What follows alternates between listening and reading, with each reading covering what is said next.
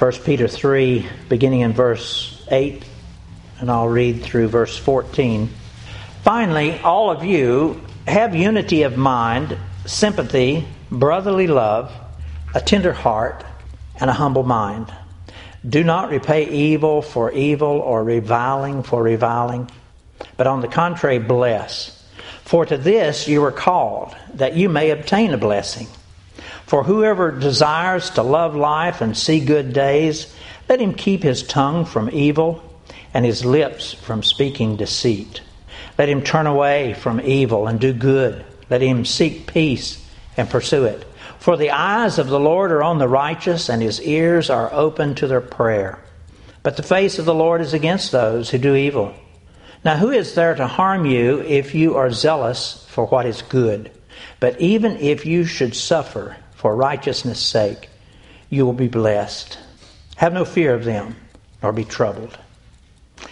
The words of God that fill the pages of this book are able to convey so many different and varied messages of truth, speaking singularly about every matter and circumstance that could ever come to mankind throughout all of time and eternity. God is that wise, and God is that comprehensive in His truths within these Scriptures.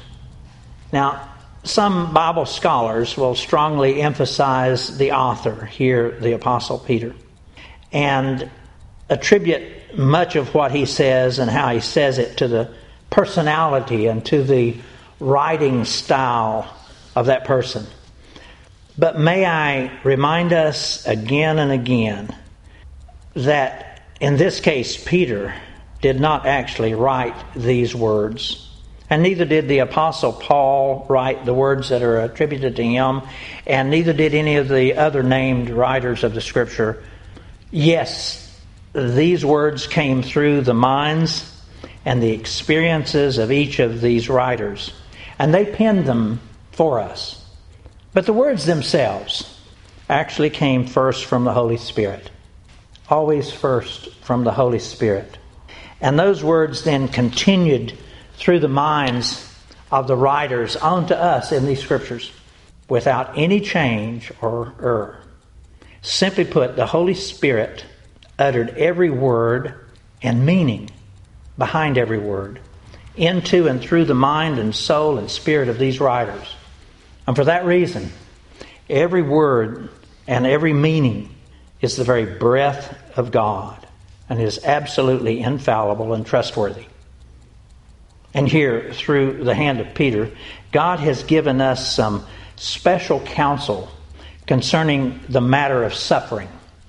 And in particular, how we as believers, how we as saints are to respond to the suffering that comes to us. Over and over again throughout these books of 1st and 2nd Peter, the Holy Spirit gives both warnings and assurances regarding the matters that have to do with suffering and the response that we are to have to it. And the warning is for us to not be surprised when it comes to us, but instead expect it. Expect suffering and be prepared to give a godly response to it. May I take a moment here to remind us that suffering, though it most always is painful, is not to be counted as always being bad or wrong. Something that we are to make every effort to avoid at all costs. Because if we take that stand, that attitude, then we will surely miss out on all the many benefits and blessings that sufferings can also provide to us. Now, I do understand that most people who would hear what I just said about suffering, that sufferings can have blessings and benefits interwoven within them, they'll think that surely I must have something wrong with my thinking. But that's not so. Not so at all. And it's written to us all through these Scriptures. Romans 5, suffering brings on perseverance, and perseverance character, and character hope. But at the foundation of that growth is suffering. Yes, for the people who do not have the Holy Spirit residing within them to guide their thinking and their attitudes, they will most always see suffering of any kind, whether it be physical or emotional or spiritual, as being negative and wrong, something to be avoided at all costs. Quickly seeking help, quickly taking a pill, quickly defending themselves and their positions when accused or attacked for something they have said or done, desiring always to be quickly and immediately relieved or vindicated, or whatever other remedy will take away their suffering. But may I encourage you and me, and all those who have placed their faith and trust in Christ, all those whom these scriptures call saints, that suffering really can and does very often provide great benefits and blessings.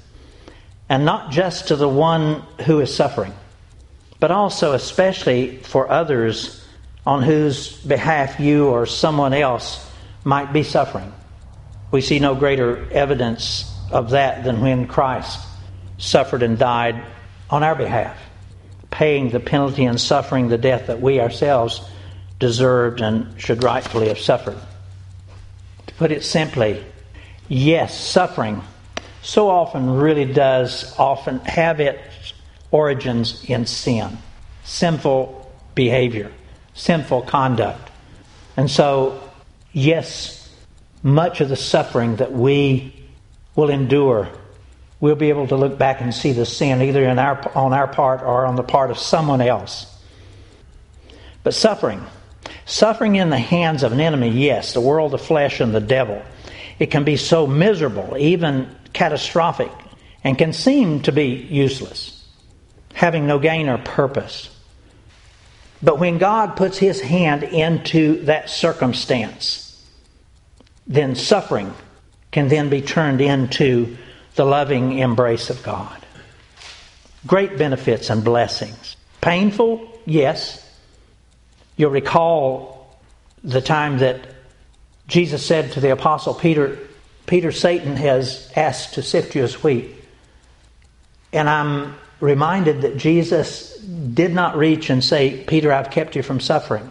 He said, no, but I prayed for you that your faith will not fail. When God puts His providential hand into that suffering that's being brought to us by the world, the flesh, and the devil, or by our own misdeeds, or by circumstances that we don't have any idea about, but they're taking place anyway. Yes, there's going to be suffering, but when God puts His hand in, He is putting His hand in there to bless and to benefit us. He is good and He doeth good. And you and I have to somehow be able to see that perspective in our sufferings. Favorite verse that I reach for in times of suffering is Colossians 1:24, which tells us that I fill up behind that which is still lacking in the sufferings of Christ. In other words, yes, while Christ was with us here on the earth, He suffered greatly to bring us our salvation, but He also left many other things for you and me to do. And as these words clearly tell us, some of those things, perhaps most of them, will involve suffering. And you and I need specifically and intentionally not to try to avoid that suffering. But instead, we need to reach on out forward and willingly embrace it. And yes, that's difficult. Yes, that's difficult. But that's why I've entitled this message, Suffer as a Saint. Because as believers, as saints, you and I, your and my responses to the sufferings that come our way, they should be and they must be so very different from the responses and the behaviors that the unbelieving world experiences. Over the past few weeks, I've had reason to revisit the scriptures that tell us about the suffering of the old servant Job. Job was a man whom God described as being blameless and upright. In today's language, we would say he's just one of the finest Christian men we could ever imagine. But yet it was God's will that Job would suffer, that he would endure misery that few men could ever have borne and lived through. Suffering all kinds and all measures of suffering, physical, emotional, and spiritual. At one point in time, Job bemoaned that life is but a few days and full of troubles. And certainly from his perspective, that was so. And we too can agree with some of our days being perhaps worse than others, but most all of our days having some measure of trouble within it.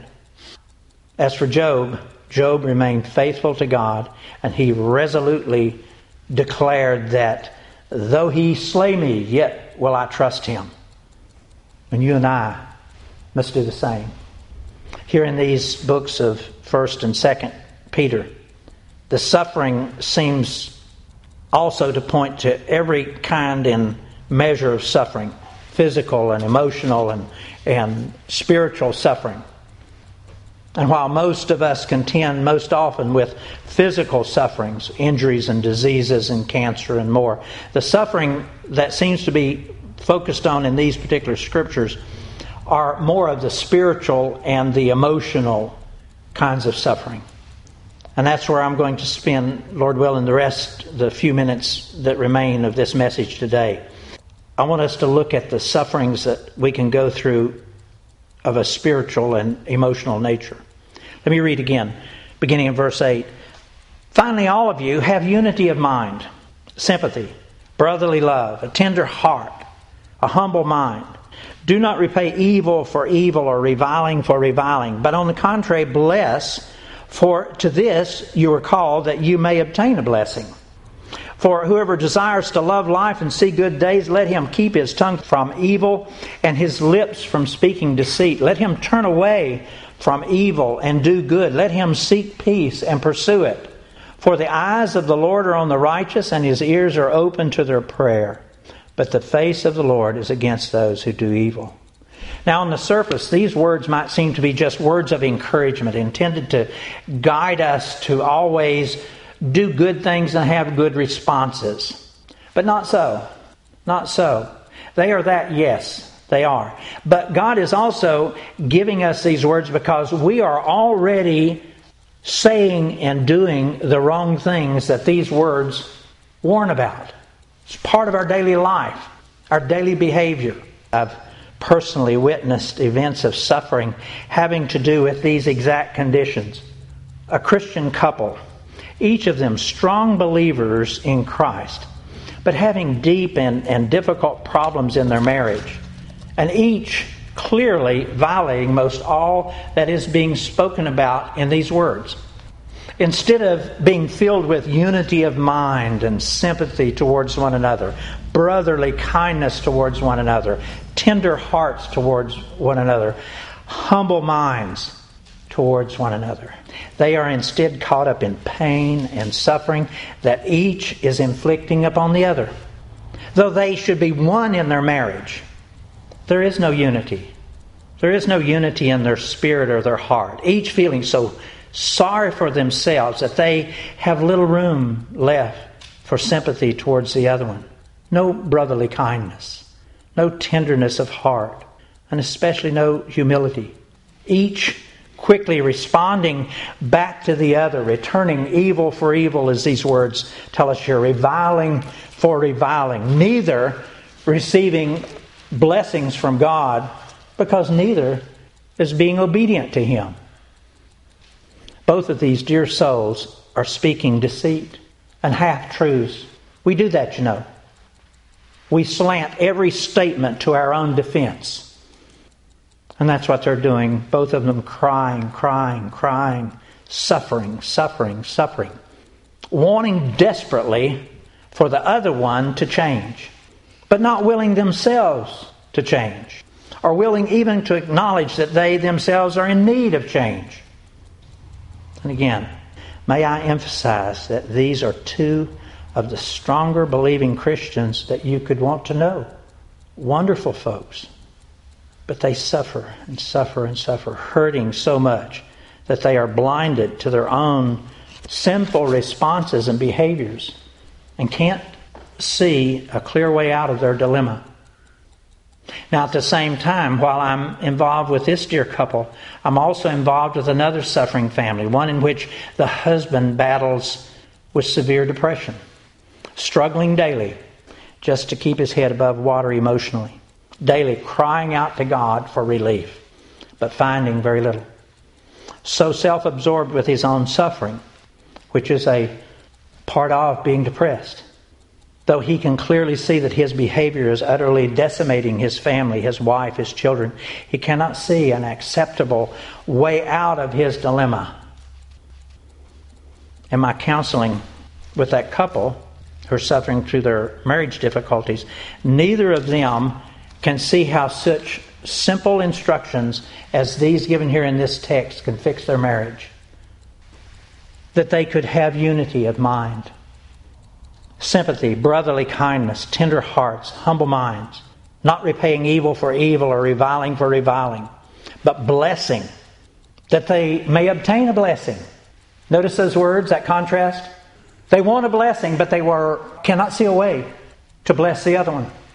This dear couple, especially the wife, keeps expressing to me that it just isn't as simple as these words seem to say it. But folks, listen.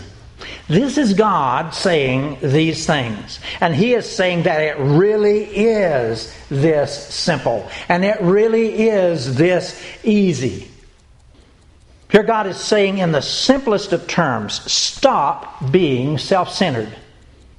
Be willing to give of yourself, to die to self, to be one, to have unity.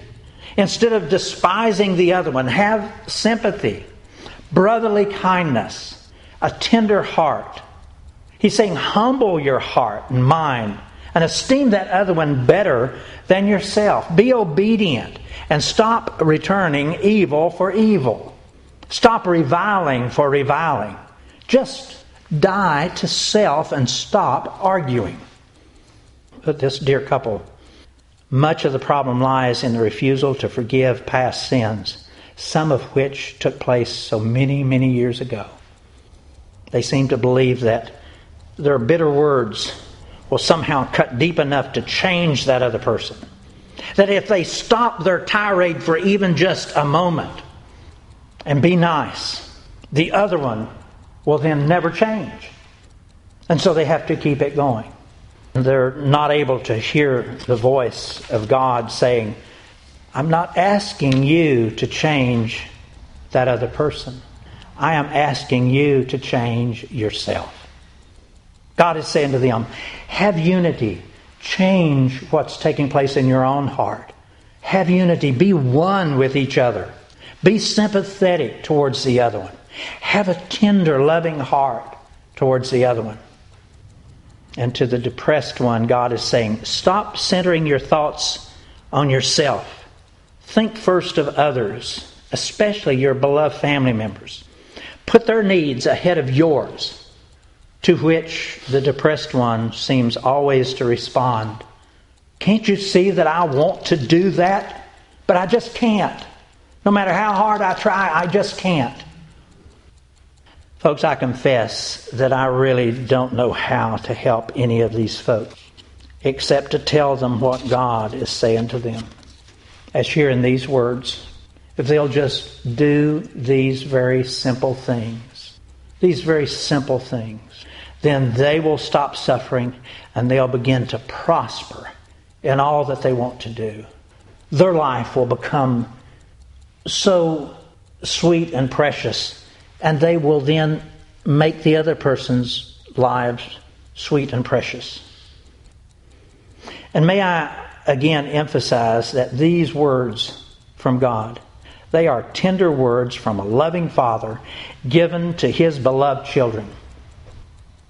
And those are His beloved children, both the couple and the family with the man who's depressed.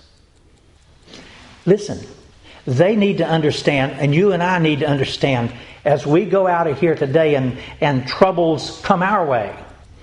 As God's children, we really are different. You are different. You should no longer live and behave as those in the world who have no hope. You and I have every reason to succeed. Those families have every reason to succeed and no reason at all to fail. May I add one more thought before we close? Because God is our loving Father, He will not give up on us. As a loving Father, He will pour forth whatever it takes to change us and to bring us back to where we need to be. He tells us about that in Hebrews 12. Let me read that for you. Hebrews 12, beginning in verse 5. Have you forgotten the exhortation that addresses you as sons? My son, do not regard lightly the discipline of the Lord, nor be weary when reproved by Him.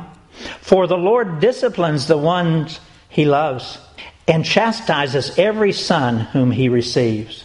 And in verse 11 of Hebrews 12 he says, for the moment all discipline seems painful rather than pleasant, but later it yields the peaceable fruit of righteousness to those who have been trained by it. God takes the difficulties that come from sins or past sins and this anger and frustration that goes on between people, and if we will allow Him to put His loving hand into all of those struggles, we'll see then the loving discipline of the Lord reproving us. And if we'll do that, then after all is said and done with all of that suffering, this is what we'll have. Later it yields the peaceable fruit of righteousness to those who have been trained by it. All we have to do is surrender to God's loving hand in all of this misery, and things turn out the way it should. God's words, His instructions, and His guidance have a very special power within them, folks. The power of the Holy Spirit. And in those times when you are struggling and suffering and you think that such simple answers as these would never work for you, let me assure you that they will. They absolutely will. And your life and your circumstances will change dramatically for the good with each and every obedient effort. God guarantees it. Let me close. So all of you then, have unity of mind, sympathy, brotherly kindness, a tender heart, a humble mind. Do not repay evil for evil or reviling for reviling, but on the contrary, bless. For to this you were called, that you yourself may obtain a blessing. For whoever desires to love life and see good days, let him keep his tongue from evil and his lips from speaking deceit. Let him turn away from evil and do good. Let him seek peace and pursue it. For the eyes of the Lord are on the righteous, and His ears are open to their prayers. But the face of the Lord is against those who do evil. Now who is there to harm you if you are zealous for what is good? But even if you should suffer for righteousness' sake, you will be blessed. Have no fear of them, nor be troubled. Let's pray.